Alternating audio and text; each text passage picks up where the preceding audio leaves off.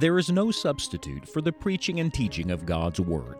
Each weekday on Enjoying the Journey, Scott Pauley leads us in a brief study of Scripture. Today, on the Weekend Pulpit, we are happy to share a full-length Bible message given through Scott's pulpit ministry. These messages were recorded live in a local church or gospel event in recent days. It is our prayer that the message will be a help to you today.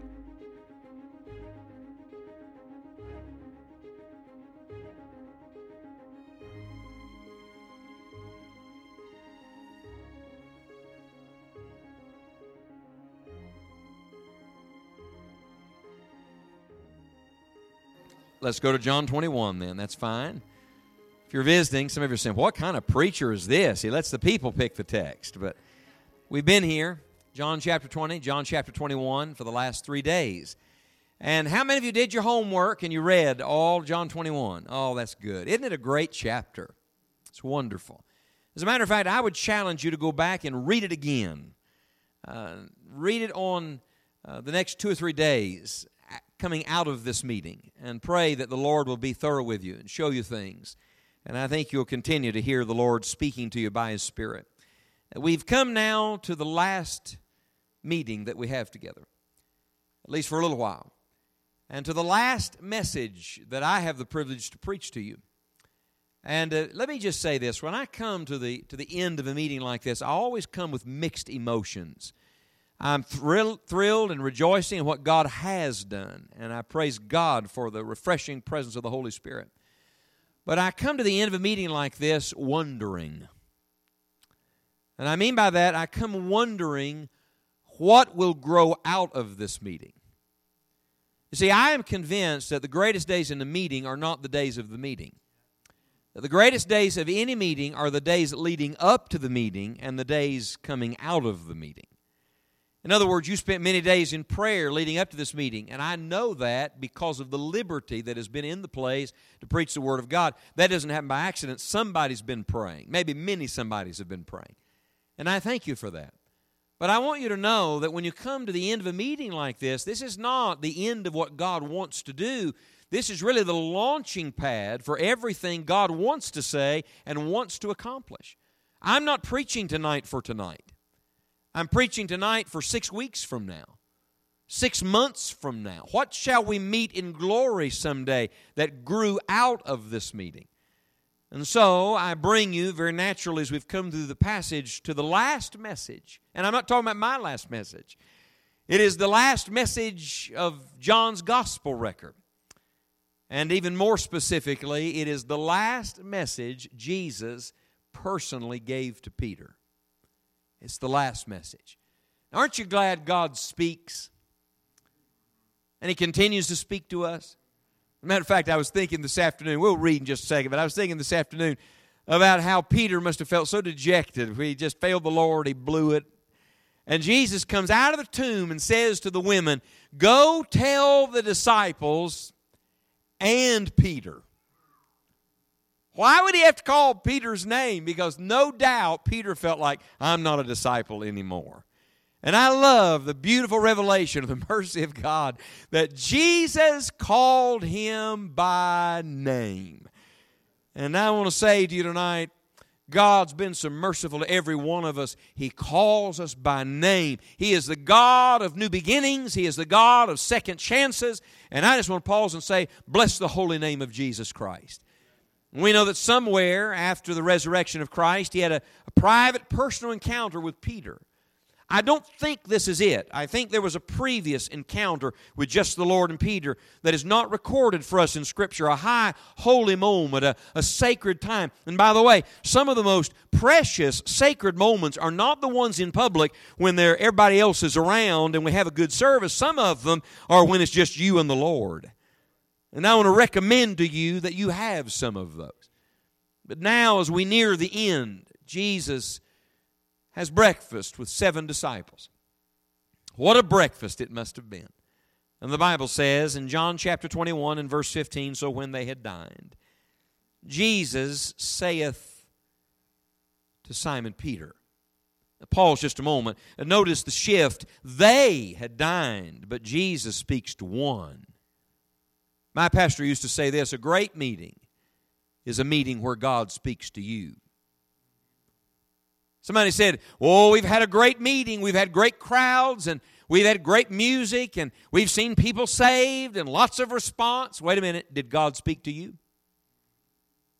Because if God didn't speak to you, friend, you missed it. Fanny Crosby, the famed hymn writer, gave her testimony one afternoon at a jail in lower Manhattan, in a prison, to a bunch of rough men, and she prayed for them. And as she was leaving the jail complex, they were leading Fanny down the corridor to the exit. She's blind, of course, and her hearing was very acute. And she said as she got to a certain place in the corridor, she heard a man, lots of people talking and laughing and jeering and commenting, but she heard a man about halfway down the corridor, and she said, "I knew he wasn't talking to me. I could tell he was praying, and he wasn't on my level. He was down on his face. He was low near the ground." And she said, "All I heard him say as they led me past his cell were these words: 'Oh, dear Lord, please don't pass me by.'" Fanny Crosby got home that night, laid in bed. She said she couldn't go to sleep. All she could think about were the words that man had prayed. She got out of bed and wrote, "Pass me not, O gentle Savior. Hear my humble cry. While on others thou art calling, do not pass me by." I say again, God gets you in a place where there may even be many around, but the Lord zeroes in on you. And when you get on His frequency and get in tune with heaven, He turns His attention to you individually and speaks personally.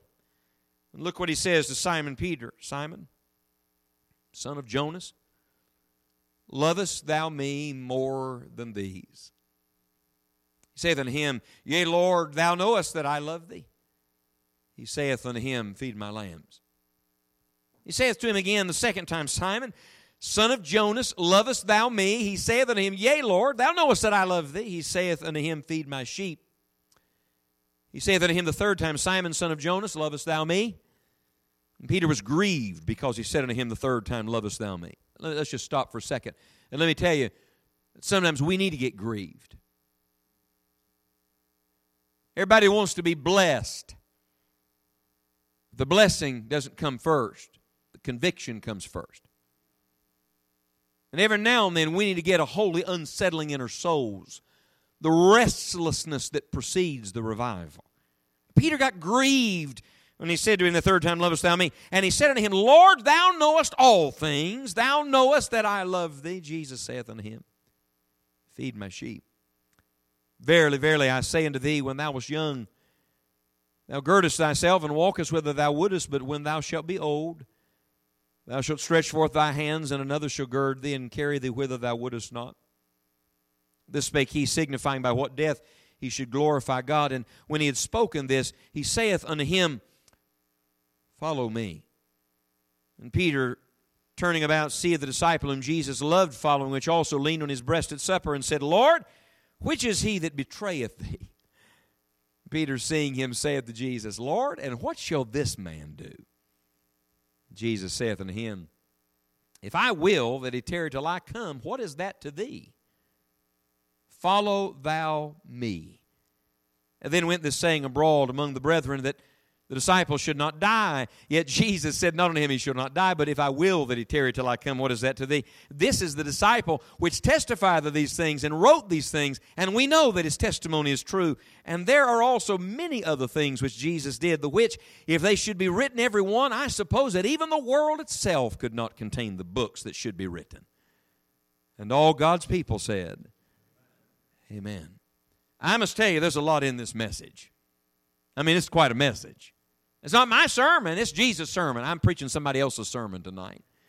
It's the Lord's message. But let's boil it down to something.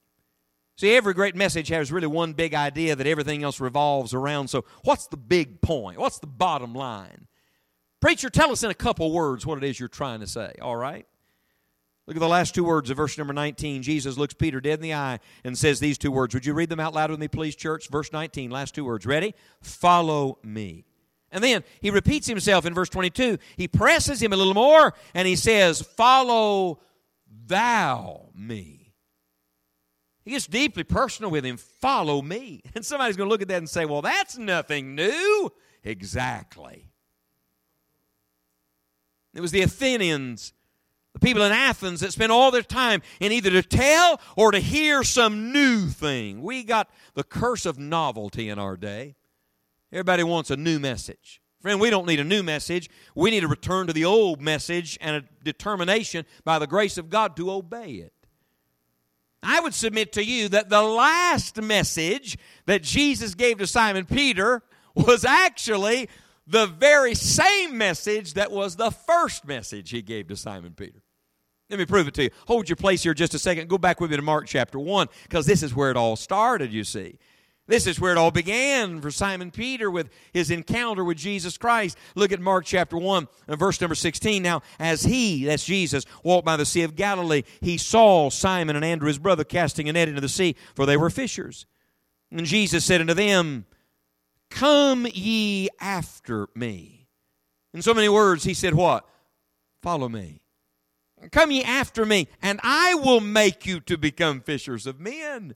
I love this. He doesn't say, look, change yourself, ship up, shape up, turn over a new leaf, make something of yourself. That's not what he says. He says this. He says, you follow me, and I'll make you to become what I want you to become.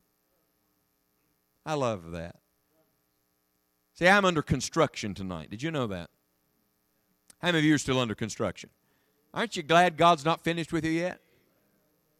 Oh, yeah. You know what He's doing? He's working right now, making you to become everything He wants you to become. And here's the beauty of it. That journey started on the day you first followed Him, but it continues every day until you see Him face to face. That's why the Bible says that the path of the just is as the shining light that shineth more and more unto the perfect day. It means, look, you're on the journey. Paul said, I've not yet apprehended, but I am following after. Sound familiar? Jesus says, follow me, and then, all right, Lord, I followed you. Now what? Keep on following. He says, come to me, and now what, Lord? Keep on coming. I've obeyed you, Lord. What I do? Keep on coming. Keep on obeying. I believed in you, Jesus. Good. Keep on living the life of faith. In other words, the simplicity of it all is this, that we must continue to be true followers of Jesus Christ. That's the goal. That's the aim. Nothing more and nothing less. And this is beautiful to me because the last words of any man are significant. Would you agree with that? When a man's about to die, I mean, he gets down to what's really important. He away with all the fluff. Let's get to the crux of the matter. And here, the Lord Jesus is not about to die. He's already done that once and rose from the dead. But He is about to leave them. And the last message He gives to Simon Peter and the last message He gives John to record is this very simple message, like bookends, not just for Peter's life, but for all of our life. And the last message is the lasting emphasis of Jesus Christ to every one of His followers, and it is simply this: you keep on following me. And I'm looking at people who are followers of Jesus Christ tonight, and I'm wondering, will you keep on following? See, I believe that God led us to this emphasis for this closing meeting for this reason, because so many times in meetings there is a divine stirring and people begin to take steps in the right direction and then somewhere they stop. And now I want you to know, the moment you stop following is the moment you stop finding all that God has for you. Could I demonstrate the Christian life for a moment? Would you look up here just saying, I'm going to give you an object lesson. Jesus loved object lessons, so here's the Christian life. Are you ready? Pay close attention, take good notes. Ready? Here we go. Let's review. Watch, please. Here's the Christian life. It is always taking the next step. And I came tonight on the last night to ask you, what's the next step for you? How many of you want this church to go to the next level? I'm going to tell you how a church goes to the next level when the people in it start taking the next step. How many of you want the next level in your own family? You want that for your kids and your grandkids? And it begins when you, sir, when you, ma'am, take the next step for the Lord Jesus Christ. I was preaching some months ago, maybe a year or two ago now, on a Wednesday night in a church, and a woman came forward and she was weeping, and I didn't know her, but when I was done with my part of the invitation, the pastor said, Sister so-and-so is coming. She's been saved, but she's never been scripturally baptized since she was saved, and she came tonight, she's been under conviction about it, to tell the whole church she needs to be baptized. And he said in front of everybody, we'll take care of that on the Lord's Day. And she raised her hand and she said, no, sir. And I'm like, what's going on here? She's weeping now, and she said, Preacher, if it's all the same with you, I need to take care of that tonight. And he said, well, sister, I appreciate your heart. He said, but the water's cold. We hadn't had the heater on. It's freezing. She raised her hand again. She said, I don't care if it's freezing cold. She said, I don't want to go to bed another night without having done what Jesus told me to do. Somebody said, what happened? We all sat down, and she got baptized in freezing cold water. And you know what I think? I think God bless her, and may the Lord multiply her kind, because that is a true follower of Jesus Christ that says, when I know what the next step is, I'm going to take it, and I'm just going to keep following Him. Let's walk through the passage quickly. Let me show you some things we must keep at if we're going to keep following. Here's the first one. Notice what he says in John chapter 21 and verse number 15. 3 times he asked Simon Peter, do you love me? So here's the first one. Would you write it down? Number 1. If we're going to keep following, number 1, we have to keep loving Jesus. I hope you've fallen more deeply in love with Christ over these last few days by getting a glimpse of Him. But the hymn writer had it right. It is deeper and deeper into the love of Jesus I go. So many people are willing, to play around in the shallow end of the pool and say, I know God loves me, I love the Lord. And we even sing, oh, how I love Jesus. But I wonder, do we really? You want to know what maturity in the Christian faith looks like? A deepened understanding of the love of God.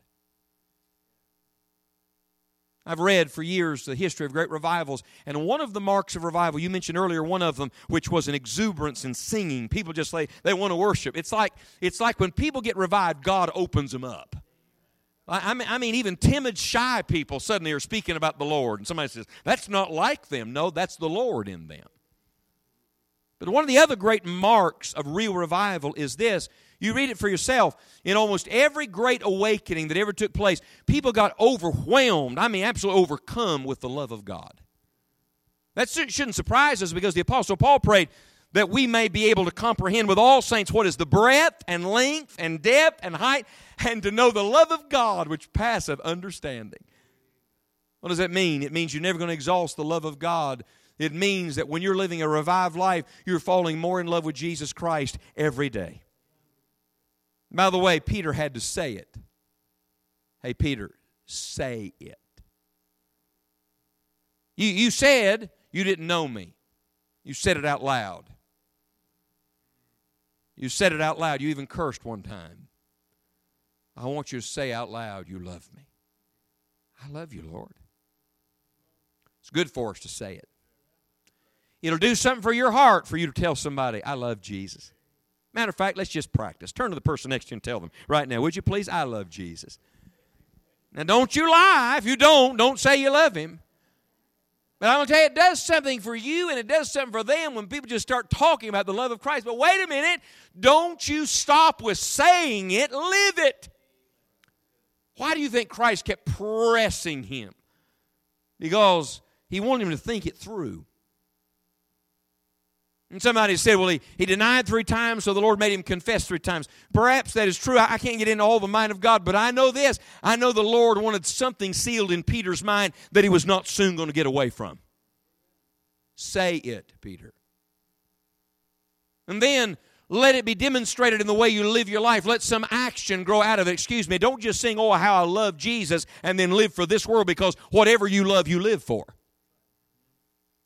No wonder he said, do you love me more than these? I've heard so much debate about what the these is. Was the these the fish? It seems comical to me that the Lord would say, do you love me more than these fish? Perhaps. Peter liked fishing. Do you love me more than these boats and nets and all the old life? Do you love me more than these other disciples? I don't think that's what the Lord meant, because you see, the comparison is not with one another, it's with Him. So what is the these? I would just say all of the above. Yes. Jesus says, do you love me more than anything?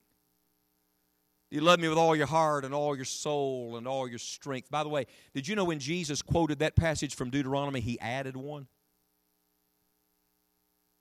Read the Old Testament account of loving the Lord with all, and then when Jesus quoted in the Gospel, he added one. Somebody says, can he do that? He's God. He wrote it to start with. You know what he added? Your mind. The word he uses for mind is the same word we get our word imagination from. You want to know whether you really love Jesus or not? What do you think about in your downtime? When you're laying in bed at night, where does your mind go?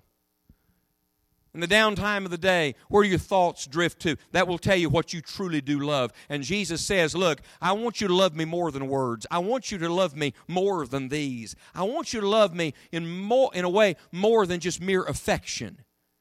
As a matter of fact, the word Jesus uses for love here is the word agape. It's God's love. And every time Peter answers him, do you know what word he uses? He uses a different word, the word for friendship. It's almost like this, It's like God says, do you love me with all your heart? And Peter says, I'm fond of you. And I wonder sometimes if we aren't just fond of Jesus, but we really haven't fallen in love with him. By the way, can I share the mercy of God again? The third time Jesus asked the question, guess what Jesus does? He adopts Peter's word. Watch this. He comes to where Peter is. And he says, Peter, I don't think really you love me like you ought to love me yet, but let's start right where you are. And let's just take the next step. Number one, you're going to keep following, you're going to have to keep loving Jesus. Number two, would you write this down? If you're going to keep following, you're going to have to keep ministering to others. Notice how quickly he gets there. He says, if you love me, feed them. See, when you grow to love Christ, you grow to love those that Christ loves. Who does Christ love? Every man. He loves the little lambs and he loves the older sheep and everybody in between. He reveals to you it's not about you, it's about them. Let me ask you a question. Do you think Peter was a good fisherman? Now, this night was not a good test because he didn't catch anything, right? He was a professional fisherman. I think he was probably pretty good. He made a living at it. Now, listen to me, please. Could he go back to fishing? Could he have gone back to fishing, yes or no? Yes, he could have, just like that. But there's always a difference between what you could do and what you should do. And Jesus says to him, I want you to know, if you want to spend the rest of your life catching fish, if you want to go back to where I found you, you can do that, but that's not what I have for you. I got something much better for you than that. I've got a life of you feeding my flock. You want a great church? Tell you how to have a great church. Let every member of the church, every person in the body, determine they're going to minister. Let me just say this. You have a wonderful pastor. I really mean that. I loved his spirit. I said to a man on the phone today, I told him who I was with, and I said, this pastor has the Spirit of Christ. And we were driving down the road talking about the Lord. He gets tenderhearted about talking about Jesus. He gets tenderhearted about talking about souls. That's wonderful. That's the kind of pastor I'd want to have my family under. I'd be very happy to have my family in a church like this church. You've got a wonderful minister. But listen to me, please. If you want to see what God's going to do, every follower becomes a minister. Everybody finds their place of service, ministering to the lambs and helping the sheep and encouraging one another and getting the gospel to the lost. Brother Fred and I went out witnessing for a little while this afternoon. I enjoyed just being out with him. I just enjoyed listening to him. And I said to the pastor, and I mean this, if God lets me live, I hope I can keep the passion that man has for souls. I mean every word of that. Because most people I meet, after a while, it all cools down, and they used to be a witness, but they're not anymore. They used to tell people about Jesus and carry gospel tracts, but they don't anymore. And today we had the joy and privilege of seeing a precious woman and her 18-year-old son called on Christ for salvation. It's wonderful. By the way, did you notice that didn't happen in the four walls of this church? It happened out yonder where the lost people are. See, everybody says the evangelist is coming to town. For anything, an evangelist wins a town? The Great Commission doesn't say open the church doors and let all the lucky sinners come find us. It says, go ye into all the world and preach the gospel to every creature. And you got a beautiful town here filled with lovely people. But look, a church like this kind of church ought to be turning a town like this upside down with the gospel of Jesus Christ. How does it happen? When every follower says, I'm going to make it my mission, I'm going to take personal responsibility to get the gospel to those who do not know Jesus Christ. And so, if we keep following, we keep going. Here's a third one. Would you write it down? If you're going to keep following Jesus, you got to not only keep loving Jesus and keep ministering to others, but number 3, you got to keep living for eternity. Verse 18, he says to Peter, there was a day you were young. And he said, but you're going to be old. How many of you have lived long enough to know that is a true statement? It's going to happen. Sorry, don't. Look, doesn't matter how much you exercise, how hard you try. Life's going to move on. But wait a minute, aren't you glad there's more to it than this world? There's the world to come. Look at verse number 19. He said, this spake he signifying by what death he should glorify God. Some say, that's depressing, preacher. That's morbid. No, Spurgeon said, if you want to make the most of your life, meditate on your death. Go to the end and work backward. How do you want to end? Look, when you step out of this world into the next, when you step out of time into eternity, when you leave earth and go to heaven and stand before God, what do you want said on that day? Live for that today. Oh, Lord, stamp eternity on our hearts. You think your life is bound by time? You're living in time, but it's not bound by time. You're an eternal soul, and when you live for eternal things and you offer that to an eternal God, friend, then you have something to meet on the other side. I love the past, present, and future in this. He said, thou wast young. That's past. And he says, then there's the future. You're going to be old and you're going to die, but don't miss the present. Look at the end of verse 19. When he had spoken this, he saith unto him, follow me. Did you ever notice that's in the present tense? Right now, right where you are. Listen, the will of God is never future and never past. It is always present. And I'm going to tell you why. Because our God is a present tense God. His name is not the I was or the I will be. It is the I am. And that means our ever-present God, the eternal God, at this moment, is looking for some people who will truly begin to live with understanding and urgency for eternity. I'm going to tell you something. If we could catch a glimpse, just a glimpse, I'm talking about like a 30-second glimpse of heaven and hell, it would change us forever. It'd change what we do with our resources. It'd change what we do with our time. It'd change what we give our energy to. Oh, Lord, give us a glimpse of eternity. We'll be better followers of Christ for it. Here's the fourth one. Would you write it down? If you're going to keep following Jesus, you got to keep looking to Christ. Oh, it's so easy to get distracted. So easy to get your eyes on people. So easy to change the subject with Jesus. Look at verse 20. Think of this. Jesus just looked you in the face and said, follow me. Yes, Lord. How should I follow you? Wouldn't you think that'd be the next question? Verse 20. Then Peter, turning about, seeth the disciple whom Jesus loved following, which also leaned on his breast at supper, and said, Lord, which is he that betrayeth thee? I mean, immediately he's got his eyes off Jesus and on somebody else. By the way, the one that was going to betray him was not John. John was not a betrayer. Would you agree with that? No, he's not a betrayer. And then look at the next verse. Peter, seeing him, saith to him, to Jesus, Lord, and what shall this man do? Let me just pause and get real practical for a minute, all right? You want to know why so many people get out of church? Because they get their eyes on everybody else but Jesus. You know how people get bitter and sour and unhappy? And I meet so many people that used to go to church and used to follow the Lord and used to be involved. And you know what happened? They got their eyes on somebody and they got a little wounded. I'm not diminishing that. I'm just saying they missed the greater one that was there, and that was the Lord Jesus Christ. Friend, all may change, but Jesus never. Glory to his name. Jesus is the only one that never changes and will never wound you. If he does wound you, he wounds you to heal you.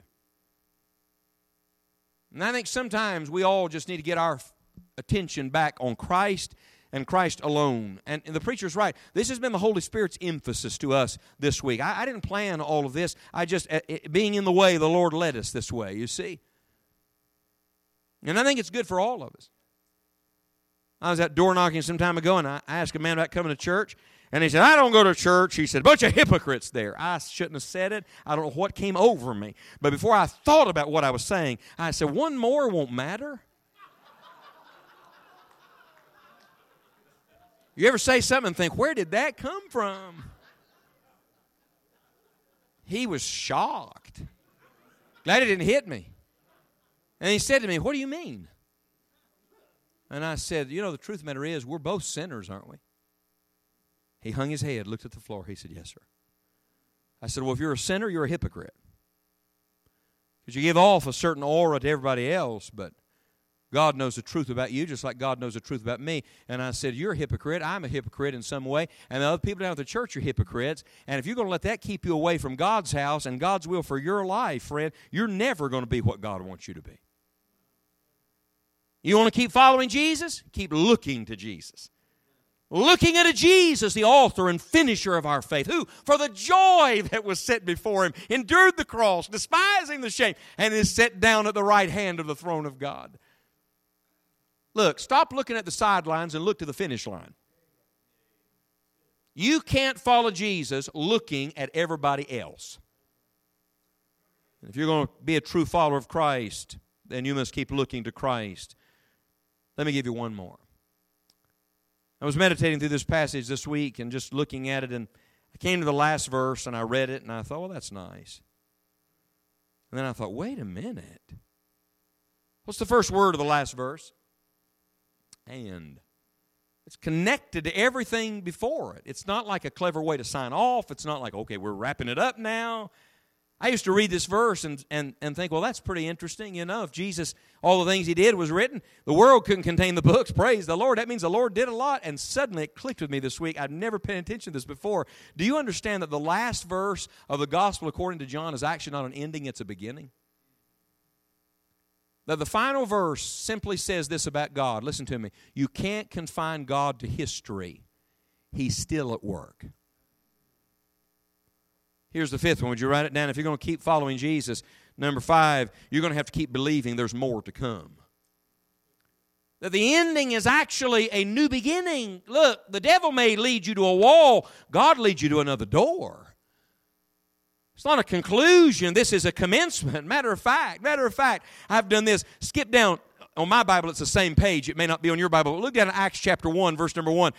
The former treatise have I made, O Theophilus, that's referring to the gospel according to Luke, of all that Jesus what?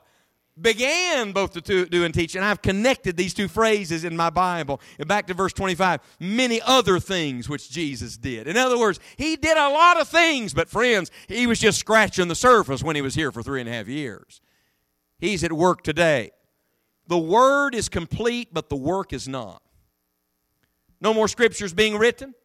No more inspiration of men like John to give us new revelation. No more Bible to be added. It's done. The canon of Scripture is done. But the same God that inspired this word is still working in our generation. And the same God that spoke through John and worked in Peter is speaking today and working today if we are willing to believe that God has much more for us. Friend, I don't want to coast into glory and neutral. I want to go through with the pedal to the metal. I'd like to finish out of breath at the throne of God. Totally spent, having given everything that God gave me back to Him. And I want to tell you, we need some more followers who just want to finish strong and believe the Lord to the very end. As a matter of fact, let's just let them testify. Hey, John, was there more to come? I know you wrote this gospel record, and it was really good. We enjoyed these last 2 chapters. Was there any more to come? Oh, was there more to come? The Lord inspired 3 more letters. You ought to read them, 1st, 2nd, and 3rd John. They're really good. And if that wasn't enough, then the Lord, as I followed Him, took me out to a little island in the middle of the Aegean Sea all by myself. And He said, Jesus showed up out there. You never know where Jesus will show up. And that's where He found the revelation of Jesus Christ. And how does that one end? The grace of our Lord Jesus Christ be with you all. Amen. You know what it's saying in so many words? There's more to come. More of His grace. More of His power. More of His wisdom. More of His fruitfulness. More of His joy. More of Jesus. If you're willing to believe God for that. It's good, John. Thank you for that testimony. Hey, Peter, you were in the middle of this conversation. Was there more to come for you? Oh, was there more to come? See, the Lord's last message to Peter was the precursor of Peter's first message on the day of Pentecost. And Peter's going to stand up and preach. I imagine he preached with a tear in his eye and a quiver in his voice about Jesus of Nazareth. And he must have thought as he spoke of him, I do love him. I really do love him. And as he wrote 1st and 2nd Peter, what's he doing? Feeding the sheep. Strengthening the brethren. Just exactly what Jesus told him to do. He just kept on following. By the way, guess how Peter's epistles end? They end with this great admonition, but grow in the grace and knowledge of our Lord and Savior Jesus Christ, to whom be glory forever and ever. Amen. Sounds to me like Peter got it. There's more to come. Just keep believing. And just keep following Him. And I bring you in the last message, in the last chapter, in the last verse, to the last word. You all believe every word is given by inspiration of the Holy Spirit? What's the last word of the book? Amen. Somebody said, well, that's like, the period. Oh, no. Amen is actually one of the names of Christ. Amen is a word of assurance. It is a word of confidence. It is a word of certainty. Isn't it beautiful? A minute ago, he's asking questions. What shall this man do? Who will betray you? Look, don't let your life be defined by questions. Let your life be defined by certainties. Don't let your life be tossed to and fro and up and down and in and out and on and off and hot and cold by what everybody else around you is doing. You make up your mind you're going to follow Jesus until you kneel at nail-pierced feet and give Him glory forever. You know what amen is? It is a word that means so be it. And I wonder tonight if you would lend your amen.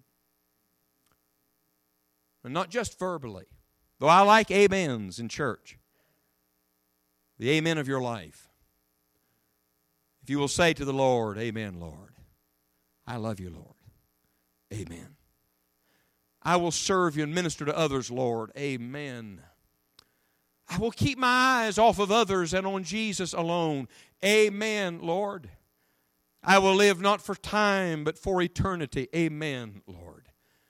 And I will finish my course with joy, still believing there's more to come. Amen, Lord. Because that is the way to continue being a true follower of Jesus Christ. And it's the last message He gives us in this book.